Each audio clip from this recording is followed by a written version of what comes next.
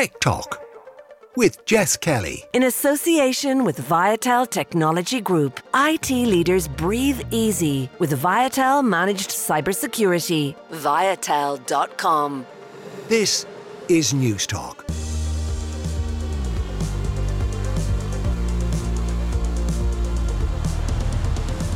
Yeah, you're very welcome along to Tech Talk. This is Jess Kelly with you here on News Talk. Coming up over the next hour, we'll take a closer look at the views, questions and appetite of Ireland when it comes to electric vehicles. The book club will be in to review John Ronson's So You've Been Publicly Shamed, and I'll dip into the mailbag to answer your tech questions.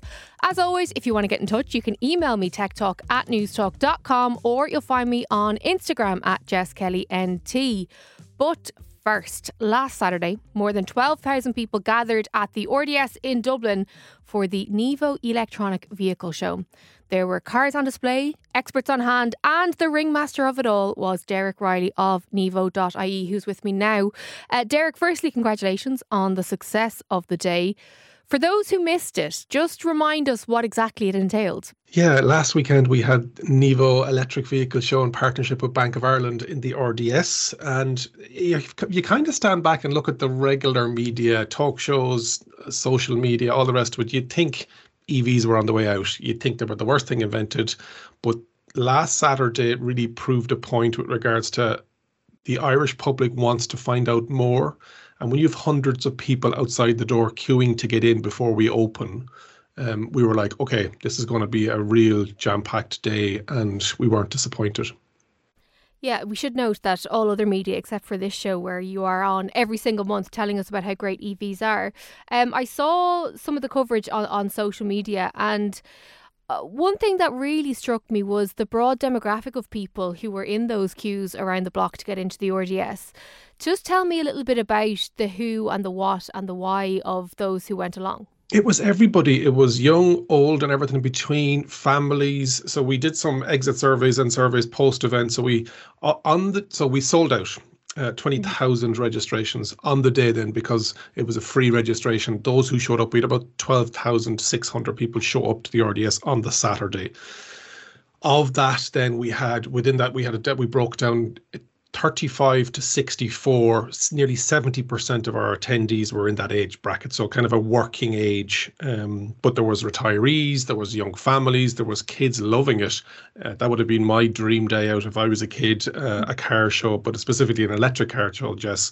And it was great to see, because some people thought it was a certain type of demographic of person, salary, etc., that goes to these types of shows or that are interested in electric vehicles.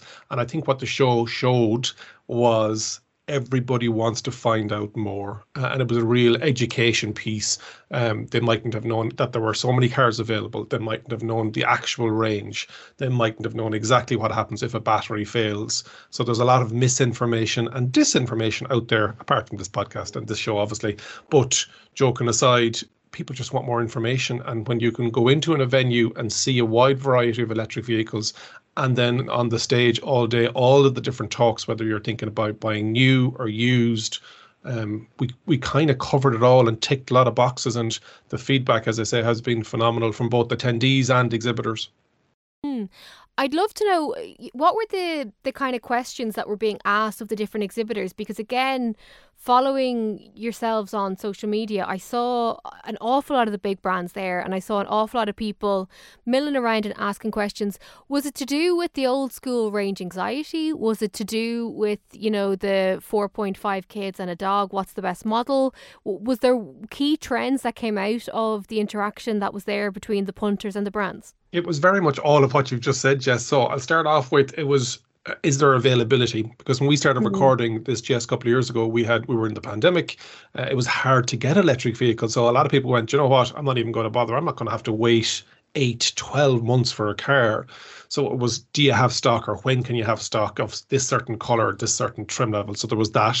But then there was the questions like, okay, what's the WLTP range versus what's the actual range? And we've talked about that before on the show.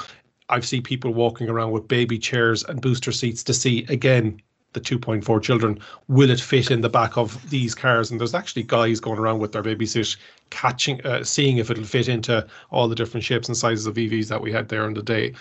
People were asking about residual values or used car prices. People were asking about warranty, and were surprised that, you know what, the average across the industry is 7-8 years. And so again, they're hearing it down the pub, they're seeing it on social media, but when you go up and you talk to the experts, you're getting the real answer. And it wasn't just about the cars. How do I finance the purchase with Bank of Ireland? How do I insure it with AXA Insurance? People coming up to AXA going, do you insure electric vehicles? And AXA's answer is, we insure all types of vehicles, whether they're electric or not. And so, again, people didn't realize you could do PCP or HB on electric vehicles. So things that we assume people know, but you know what? It's the non-pressure environment. It's not walking into a single showroom in a dealership where on the day you had nearly 25 of Ireland's leading automotive brands with over 50 electric vehicles. The perfect day out, because you're not having to go to 25 different car showrooms. You could do it all in one hit. Yeah, one of the stats that I was really interested in from your exit surveys were that 38% of people who went along owned an EV and 62% don't own an EV. So as you said at the top there, that curiosity is there.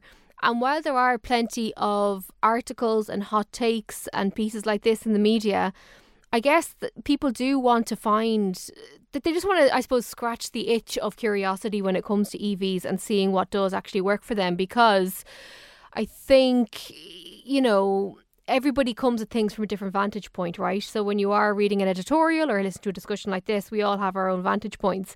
So people are definitely EV curious. Yeah, and it was like colleagues and the team on the morning were like, Derek, this is just going to be your fan club. People who watch your videos and who drive EVs and want a selfie with you. And thankfully that wasn't the case. It was very much, as you say, 62% of people who showed up on the day don't drive an EV, wanted to know the differences, if any. And it's getting to the stage where it's not just, oh, that's an electric car, that's not an electric car, but it's just a car now. And very much like when there's people walking into a car show. And it wasn't just cars. We had e-bikes as well there. We had electric vans. We had scooters. So it was great. There was lots of different mobility provisions, all in the electric sense. We had Go-Car there for renting an EV by the hour. But yeah, it wasn't just all the EV heads together to pat themselves on the back and talk about how great they are. It was very much an audience that wanted to find out more, talk to the actual brands themselves. Yeah, it was really, really a great day of positivity, of realistic questions, and the correct answers is really what we wanted, and get that education across. We didn't want it to turn into a sales event. Lots of brands got test drive inquiries, and we ran test drives on the day. Lots of brands took orders on the day, and that wasn't the intention of the show. But if somebody wants to buy a car, I even had an email in saying, will there be special offers on the day? And there were. If you purchased or you put an order in on the day, there was discounted prices or there was stuff thrown in, which I didn't think was going to happen. But there were real intent to find out more and to take the next step, because people are looking at maybe not their next, or they're in a certain vehicle at the moment. And again, with the exit survey, you can see when they're thinking about purchasing, whether it's 43% thinking about purchasing an EV in the next 3 to 9 months, but 50% of the audience looking to purchase next year. 2025 is only around the corner. Sure, look and sure listen. Let's just talk through some of the questions that people may have had, because if you didn't make it along to the RDS, you're probably frustrated that you missed the opportunity. But the question that you hit upon at the beginning there around the availability of EVs, because we know that COVID, the war in Ukraine and a whole host of other global issues have impacted supply chains in every different sector. Do we have EVs on demand now? Yes, well, not on demand, I wouldn't say, but very much so. There is there's no problem with stock. There's no problem getting the car that you want to get. And like anything, dealerships around the country and brands in Ireland will have an element of having certain types of models and certain quantities of those models. If Jess is looking for a certain colour with a certain trim, with an unusual battery size, it may be required to be manufactured to order from Germany or from further afield, etc. So yeah, the stock issue, I don't think is a problem anymore. Not like this, and even back in the beginning during pandemic, because of the semiconductor shortage, you were getting vehicles coming through without rear wipers. And so they were removing semiconductors in certain areas of the car that they felt that they could get away with. Whereas now those vehicles are coming to Ireland with a rear wiper on. And so, or they might have heated seats now where they didn't have heated seats 2 years ago. So all of that kind of asking those types of questions and understanding what's the trim, what size of battery are we getting, what's the software version. People are very educated, and I'll hopefully take a bit of credit on that in the sense of whether it's reading articles or watching reviews. An EV buyer seems to be a very educated buyer because it's a different type of driving. It's a different type of fueling, plugging it in rather than filling it up. And so, yeah, those types of, do you have availability? If I was to order one, when will I get it? And manufacturers, it's a manufacturer's dream when you have that audience in one location asking those types of questions. The other question that I've been thinking about for a little while is, do you remember we were talking about the changes to the grant, the EV grant and so on?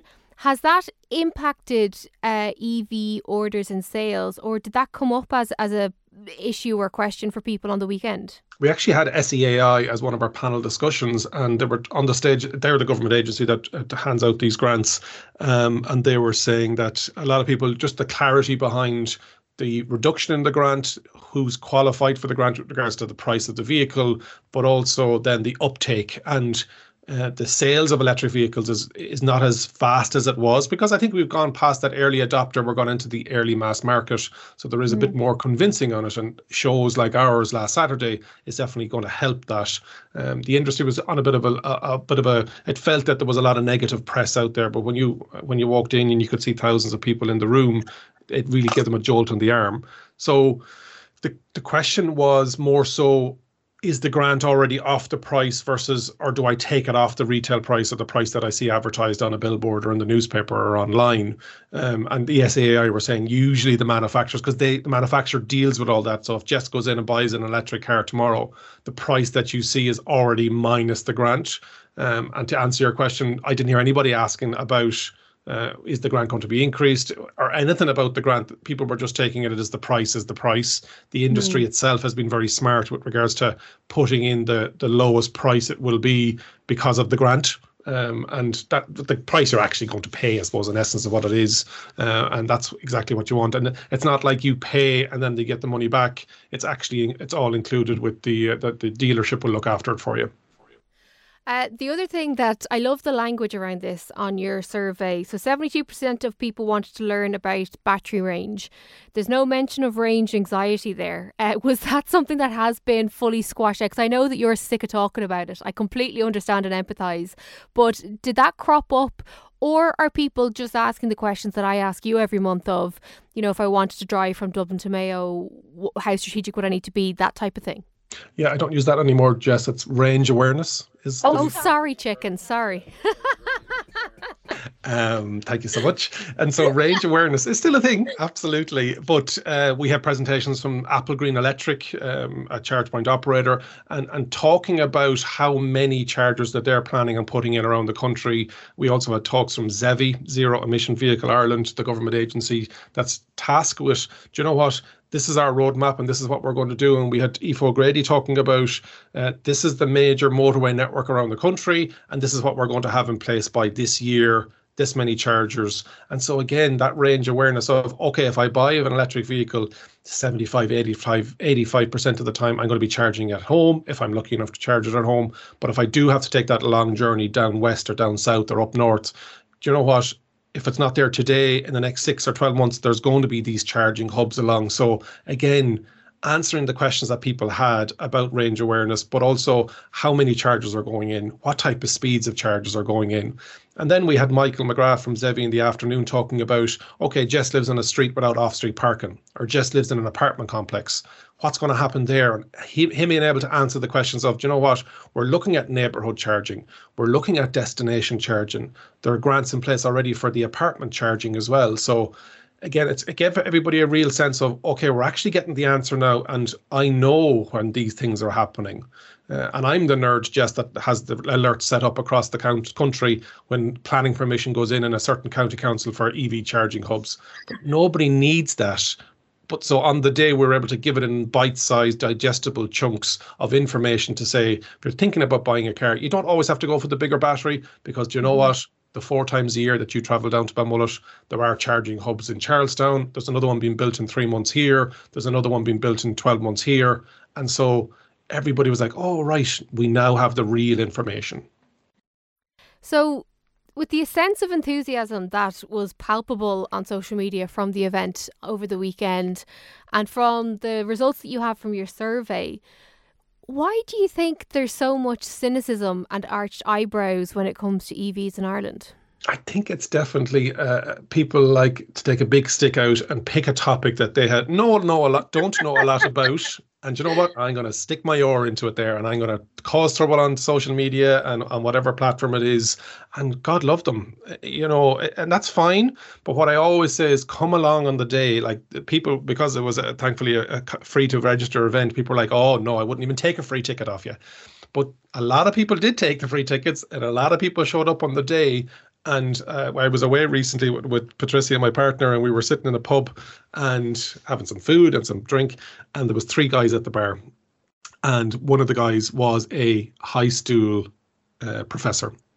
And he started talking about EVs and all the rest of it. And Jess, my blood pressure was getting higher and higher and higher. And Patricia turned around to me and says, don't do it. Don't go over and do it. Don't do it. And I didn't. But you know what? People are smart, people are educated, and as much as you hear all these stories going around and things being shared, the real information is out there if you go looking for it. Over 100,000 people in Ireland are driving electric at the moment and getting on with it. 10 years ago, people were getting around the country with a very limited charging network and getting on with it. And so for whatever reason, people, and we had it through the pandemic as well, we had the misinformation, we had the disinformation. You were great as well, Jess, with all your clarity around what was actually happening, whether it's with the app, whether it was what government was doing in the technology front. And I'm facing those battles on a daily basis. But do you know what?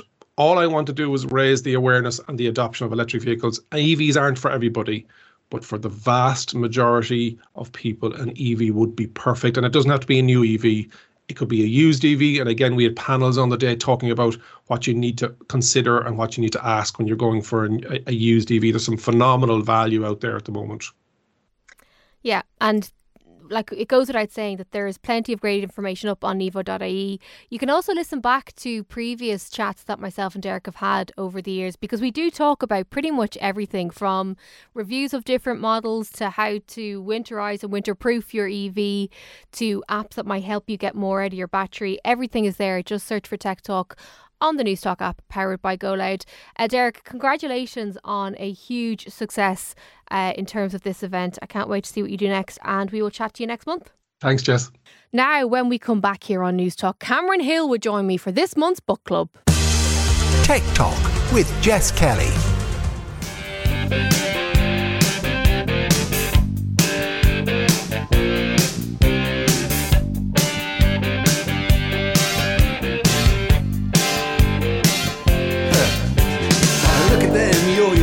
That's the way you do it. You play the guitar on the MTV. That ain't working. That's the way you do it. Money for nothing and your chicks for free. Now that ain't working. That's the way you do it.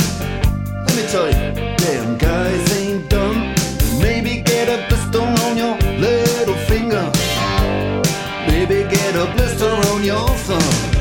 We got to install microwave ovens, custom kitchen deliveries. We got to move these refrigerators. We got to move these color TVs. What a tune. Sadly, we're not playing it for the best of reasons, though. Earlier this week, the mobile networks, including Vodafone, 3 and Air, confirmed that they will once again be increasing their prices. This is something that I was talking about on Newstalk Breakfast on Wednesday. It happens every year for the last few years. So the mobile networks will look at the consumer price index that has been published the previous January, and then they'll add an extra 3% on top. So Vodafone says that this is for the ongoing investments they make into their mobile and fixed networks, as well as other products and services. But it does mean that by April of this year, your phone bill will be going up quite a bit. We spoke to Dara Cassidy of bonkers.ie a few weeks ago on the programme. If you missed it, go to the News Talk app, search for Tech Talk and listen back to that episode, because he had some great tips in terms of saving money when it comes to your mobile provider in particular.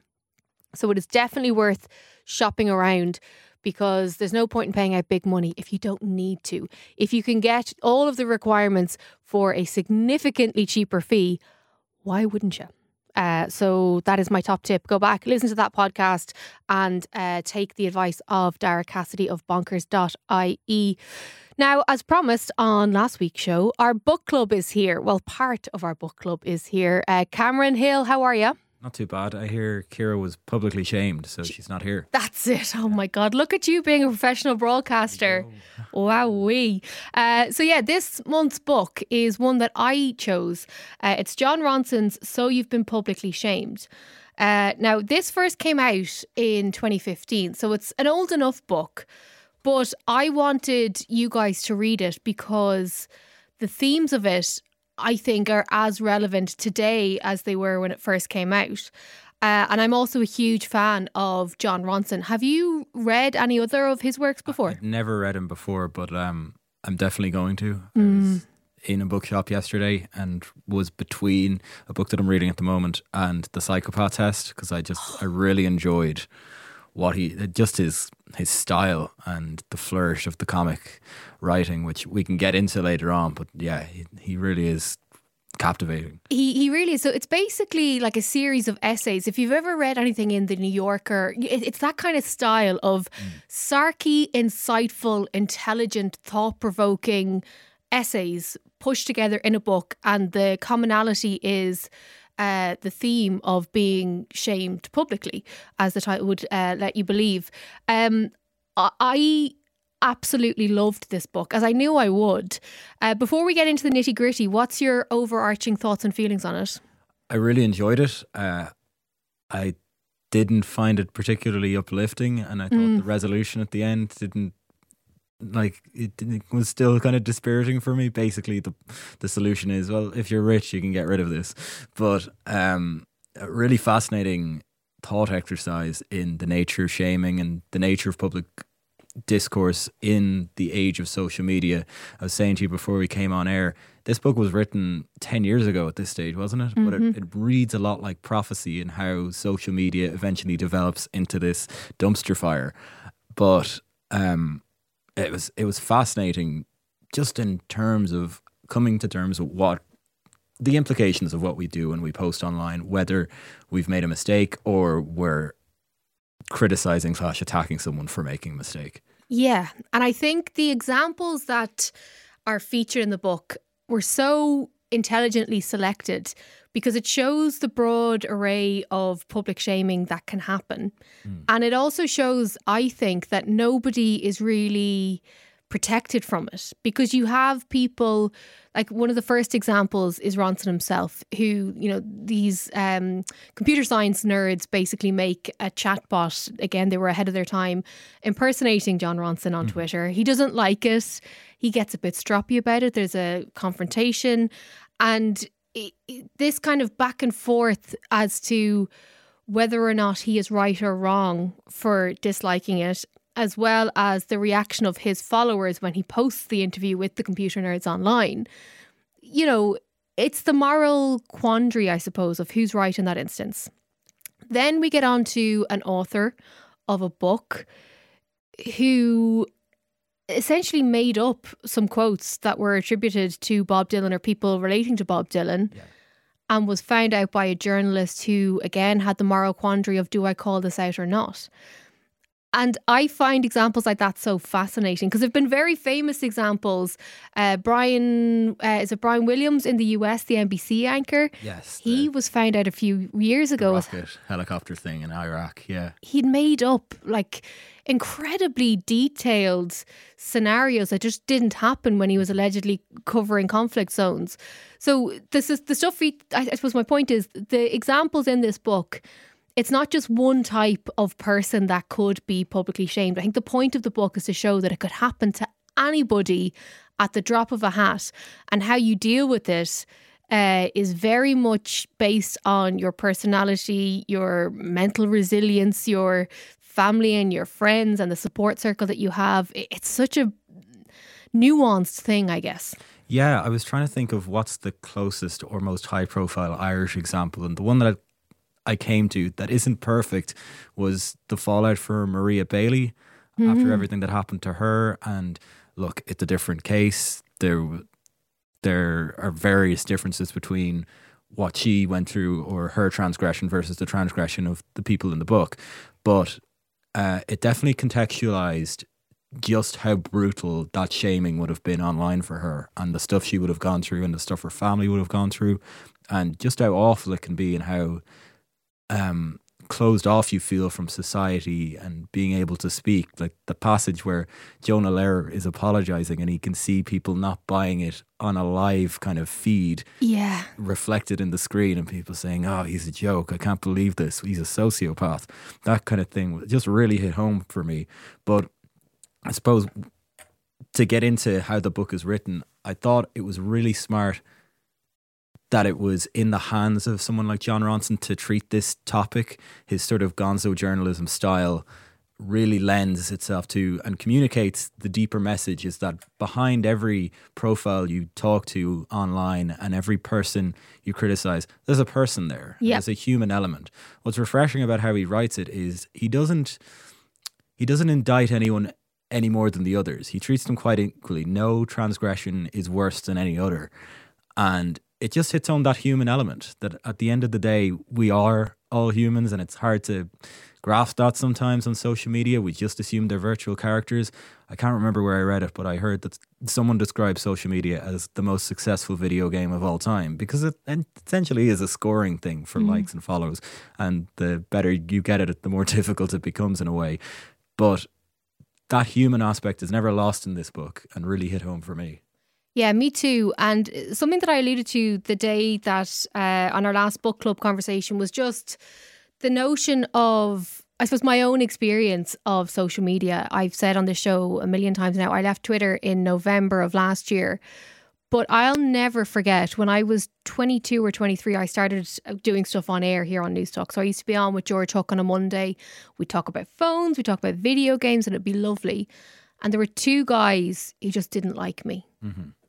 And they let me know they didn't like me on Twitter, and they tagged me.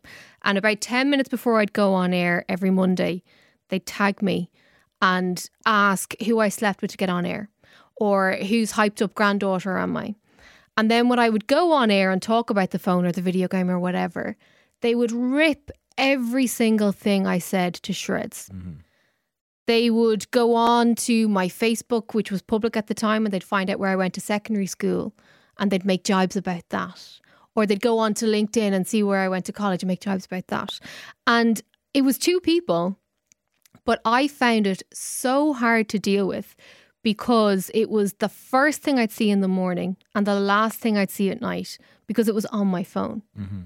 And it was like, I remember I was still living at home at the time, and I saw the day that they set up a boards forum about me, and I went over to my mum's bedroom and I was like, I'm going to tell Garrett, who was the editor at the time, that I'm going to quit because I don't want to do it anymore because it's just horrible. And that claustrophobic feeling of online bullying is horrific. But it's pathological in the way they do it, in that they take every detail that you put online or that might be out there in the ether, and they use that against you. It actually reminds me of that quote in Good Will Hunting, I'll leave the expletive out, but where Robin Williams says, you pretended to know everything about me because of a painting and you ripped my life apart. And that's what social media does. It's a pathological obsession with every minute detail that can be used against you.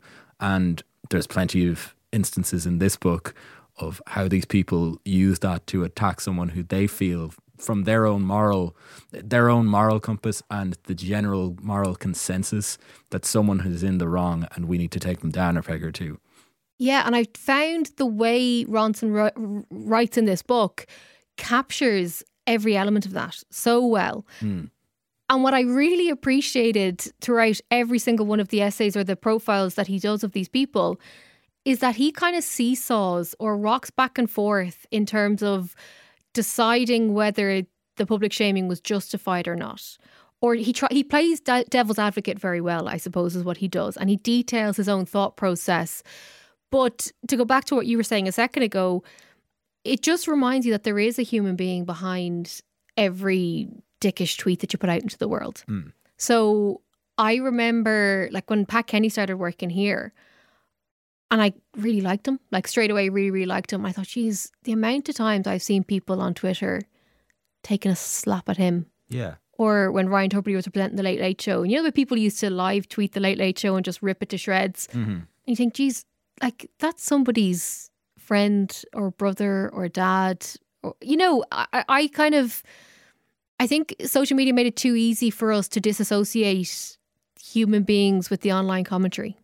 Well, it just becomes Lord of the Flies Yeah. in every scenario where there's always someone being burned at the stake because of something you mightn't even feel is morally questionable, but you just don't agree with. Like for all that, I was having this conversation with my friends when I was saying I was going to write this book, and one of them made the point that it's entirely understandable yet remarkable that for all the power she has in the world, Taylor Swift has rarely said anything political. And part of that is, you know, her brand and everything, but also she would be attacked on all sides and knows that because that's the nature of social media, and you can never actually say the right thing, especially when you get to an elevated position. One thing that was thrown into sharp relief for me with this book is how do we manage shame? Because shame is a powerful tool, but it's too often weaponized. And as Ronson talks about when he talks to psychologists later in the book, violence is shame turned into self-esteem. And you see that with people who are supposedly cancelled or attacked by the woke mob, that the backlash or the lashing out from them can be very severe and quite violent and volatile.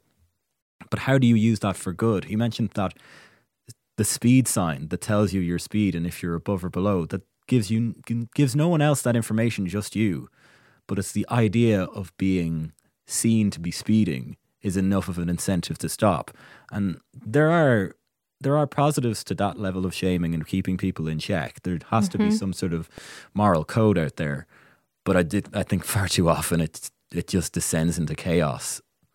Yeah. Well, one of the conversations I had with a friend of mine recently is around the weight that some people give to the voices online. And so, like, you're on air, right? And so if somebody says something to you in a YouTube comment or in a text or a WhatsApp note to the show, whatever it is, how do you weight that versus one of your friends or your family members going, come here to me, like, and, you know, giving you actually constructive feedback? Because I have this dreadful habit of letting a text or a WhatsApp or a tweet or whatever it is ruin my day entirely. Yeah. When I know that if I met that person in the street, their opinion would mean jack all to me. Or they mightn't even say it to you. Yeah, well, that's the other thing. They have the protection of knowing that they're probably never going to meet you, that they can attack you from 50 miles away and let that sink and think about the destruction they've caused. That every potential tweet we send out is a potential nuclear bomb and can wipe out someone's confidence and really make them feel terrible about themselves.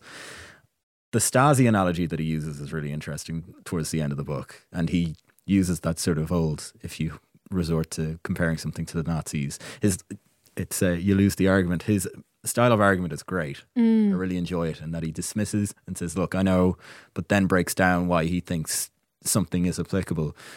But he mentions the idea of constantly being watched, and that's what social media is and why people are following us, and that everybody is tracking every word we say. But one interesting part of the Stasi analogy is that everybody who was an informer for the Stasi felt they were doing good and felt that everyone else was doing it, and it was this commonality. So like, there's a reason to be optimistic in all this, that maybe it is people holding people who don't necessarily get the book thrown at them in the real world, hold them to account in some way or form. But yeah, I'd like to see that optimism maybe manifest at some point. Yeah, the last line of the book, I basically went through with a pencil, and I have half of the book underlined of things that I just think were so profound or thought-provoking. But the last line in the copy that I have is that the great thing about social media was how it gave a voice to the voiceless people. Let's not turn it into a world where the smartest way to survive is to go back being voiceless.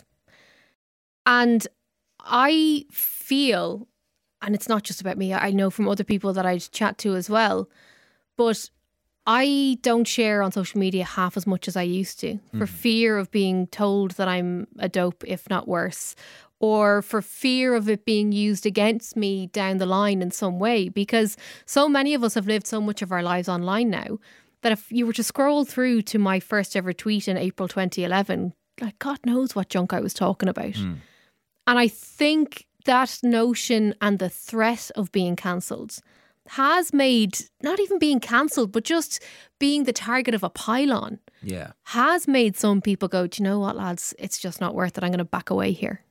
Yeah, or not worth it. But again, so many of us in this industry and in other industries, whenever we felt, oh, there's a pylon here and there could be people after us, there's been advice to, okay, go back through your social media, delete anything that's even slightly problematic, because even if it was written by 12-year-old you, it will be used and weaponized against you. And that's a terrifying prospect because, you know, right now I'm hyper aware of what I'm posting on social media, but back then it was somewhat consequence free. Yeah. And it shouldn't be used to weaponize somebody. It's not legally binding. And yet, it's still terrifying that it's out there. It's like knowing that there's a rat in the house, but not knowing how to find it. Yeah. I'm also intrigued by, I suppose, the thing that there was a few times where I sat back and kind of laughed at the notion of this book, because a lot of the stuff that happened on social media where people were caught out by sharing things online or whatever, it made me wonder, what do we all get from posting online? And I say that as somebody who puts up stuff up on Instagram stories every 6 minutes. So like, I'm part of it, but it's just, what need is it fulfilling in us? And is part of that then why it hurts so much when we don't get the love, the adoration, the likes, the retweets, the little heart emoji things on Instagram? You know what I mean? Like, it's obviously a deep psychological and sociological thing within us that we need to share, we need to be loved, we need to be told we're funny, and then when that doesn't happen, it's just like death by 1,000 knives. Well, I think in an ironic sense, it's probably pushed the need for more privacy in our lives and to keep things outside of the zeitgeist. One thing that always strikes me about social media is, for all of its emphasis on individuality and you being your own profile, most of the popular things that I see people do are group activities in terms of their online activity, such as sharing a petition for X, Y, and Z, or any other sort of, and I don't like to use the term because I know people's intentions are well-meaning, but slacktivist kind of principles. And the public shaming and public pylon is part of that, because it's you slapping yourself on the back saying, we did that. We took that person to task, and aren't we great for doing that? In the same way, sharing a petition or sharing some sort of charity organization's post on your Instagram story is, in your mind, just as good as actually going out and volunteering. And that's well and good, and it scratches people's itches. But in the same way, I think divorcing yourself from your online persona is probably something that is worth doing at some point.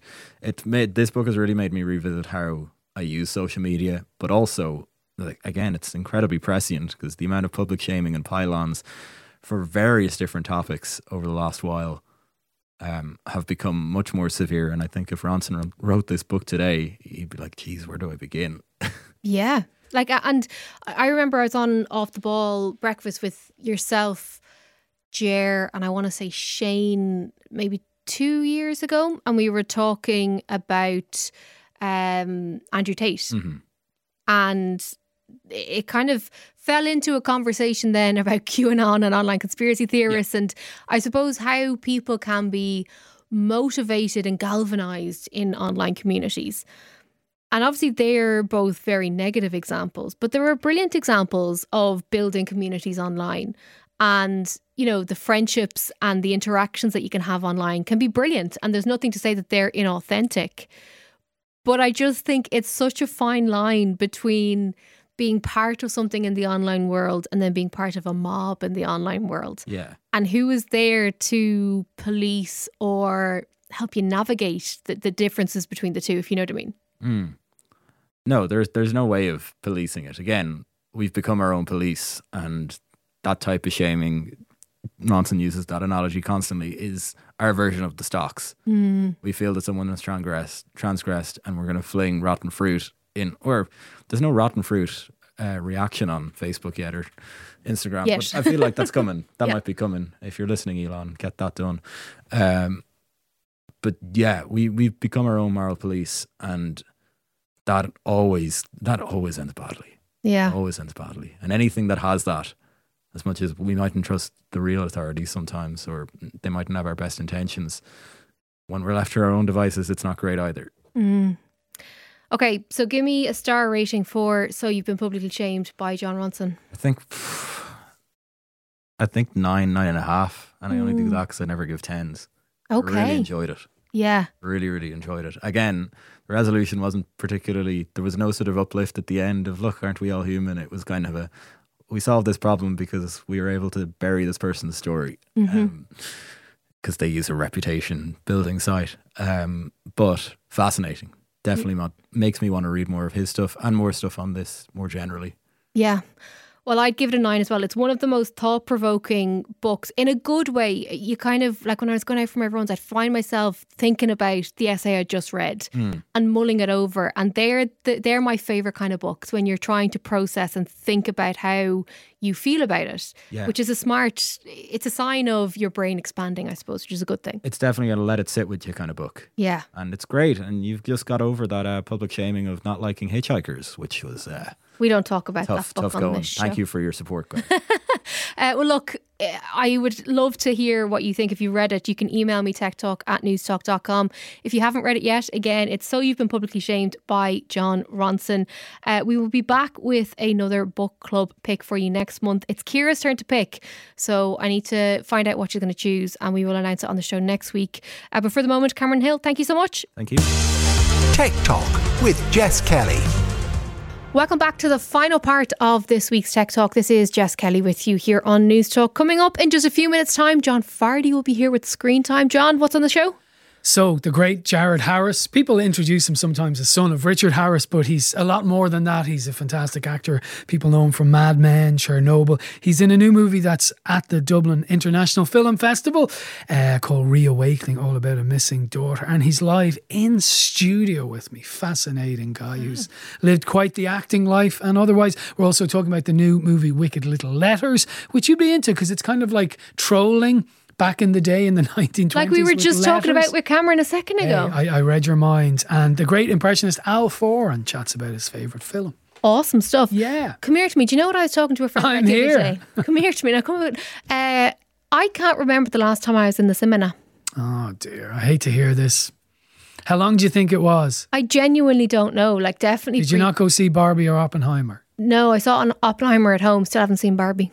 Janie Mac. I know. Janie Mac. It's definitely pre-pandemic, I think, that I'd been. Well, can I give you 3? Go for it, chicken. All of Us Strangers. It may have just left the cinema. It could be still on somewhere. Mm-hmm. The Holdovers. Absolutely remarkable. And I know it has gone, but just so it's not all highfalutin stuff, Wonka is adorable. I was really surprised. Really? How good it is. Yeah. And I thought it was a terrible idea, but it actually works very well. And there's a great kids movie that's still on called Migration, if you wanted to take your niece or nephew. Just one of them. Because the cinema's too expensive. Yeah, God. Okay, I might go to the cinema this week and report back. But if you want to talk to somebody or hear from somebody who actually knows what they're talking about. Yeah, when it don't comes invite them to films. talk to me. I don't want any of that.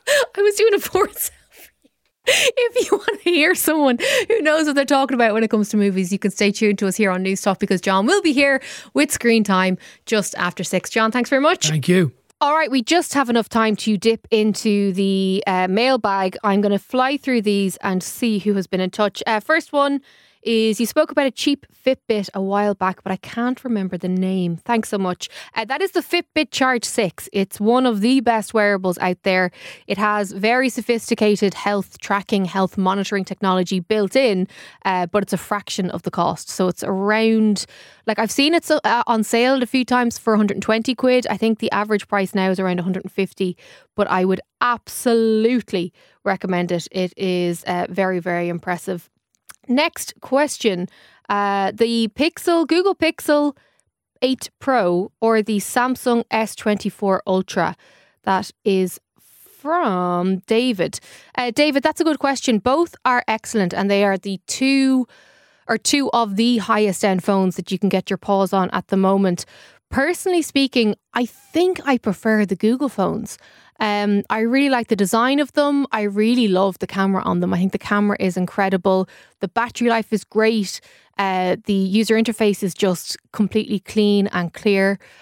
So if it was my money, I would go for the Pixel. That would be my thoughts and feelings. Bernie has been in touch. Last week you were talking about fitness trackers. Will the Apple Watch work with a non-Apple phone? No. Unfortunately not. It needs to have the health app that comes on iPhones only. That lack of compatibility is an absolute pain.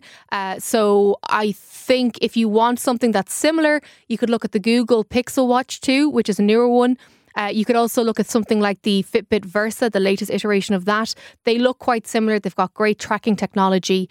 They are a little bit cheaper than the Apple Watch, but unfortunately, no, if you don't have an iPhone, they will not work. That is it, I think, for the moment. If you do have any tech questions, get them into me at any stage. You can email techtalk@newstalk.com or keep an eye out for the Instagram Q&A that I do every week. As I said a few minutes ago, John Fardy is up next here on News Talk with Screen Time. I'll be back with Shane and Ciara on Monday's News Talk Breakfast. But in the meantime, have a great weekend.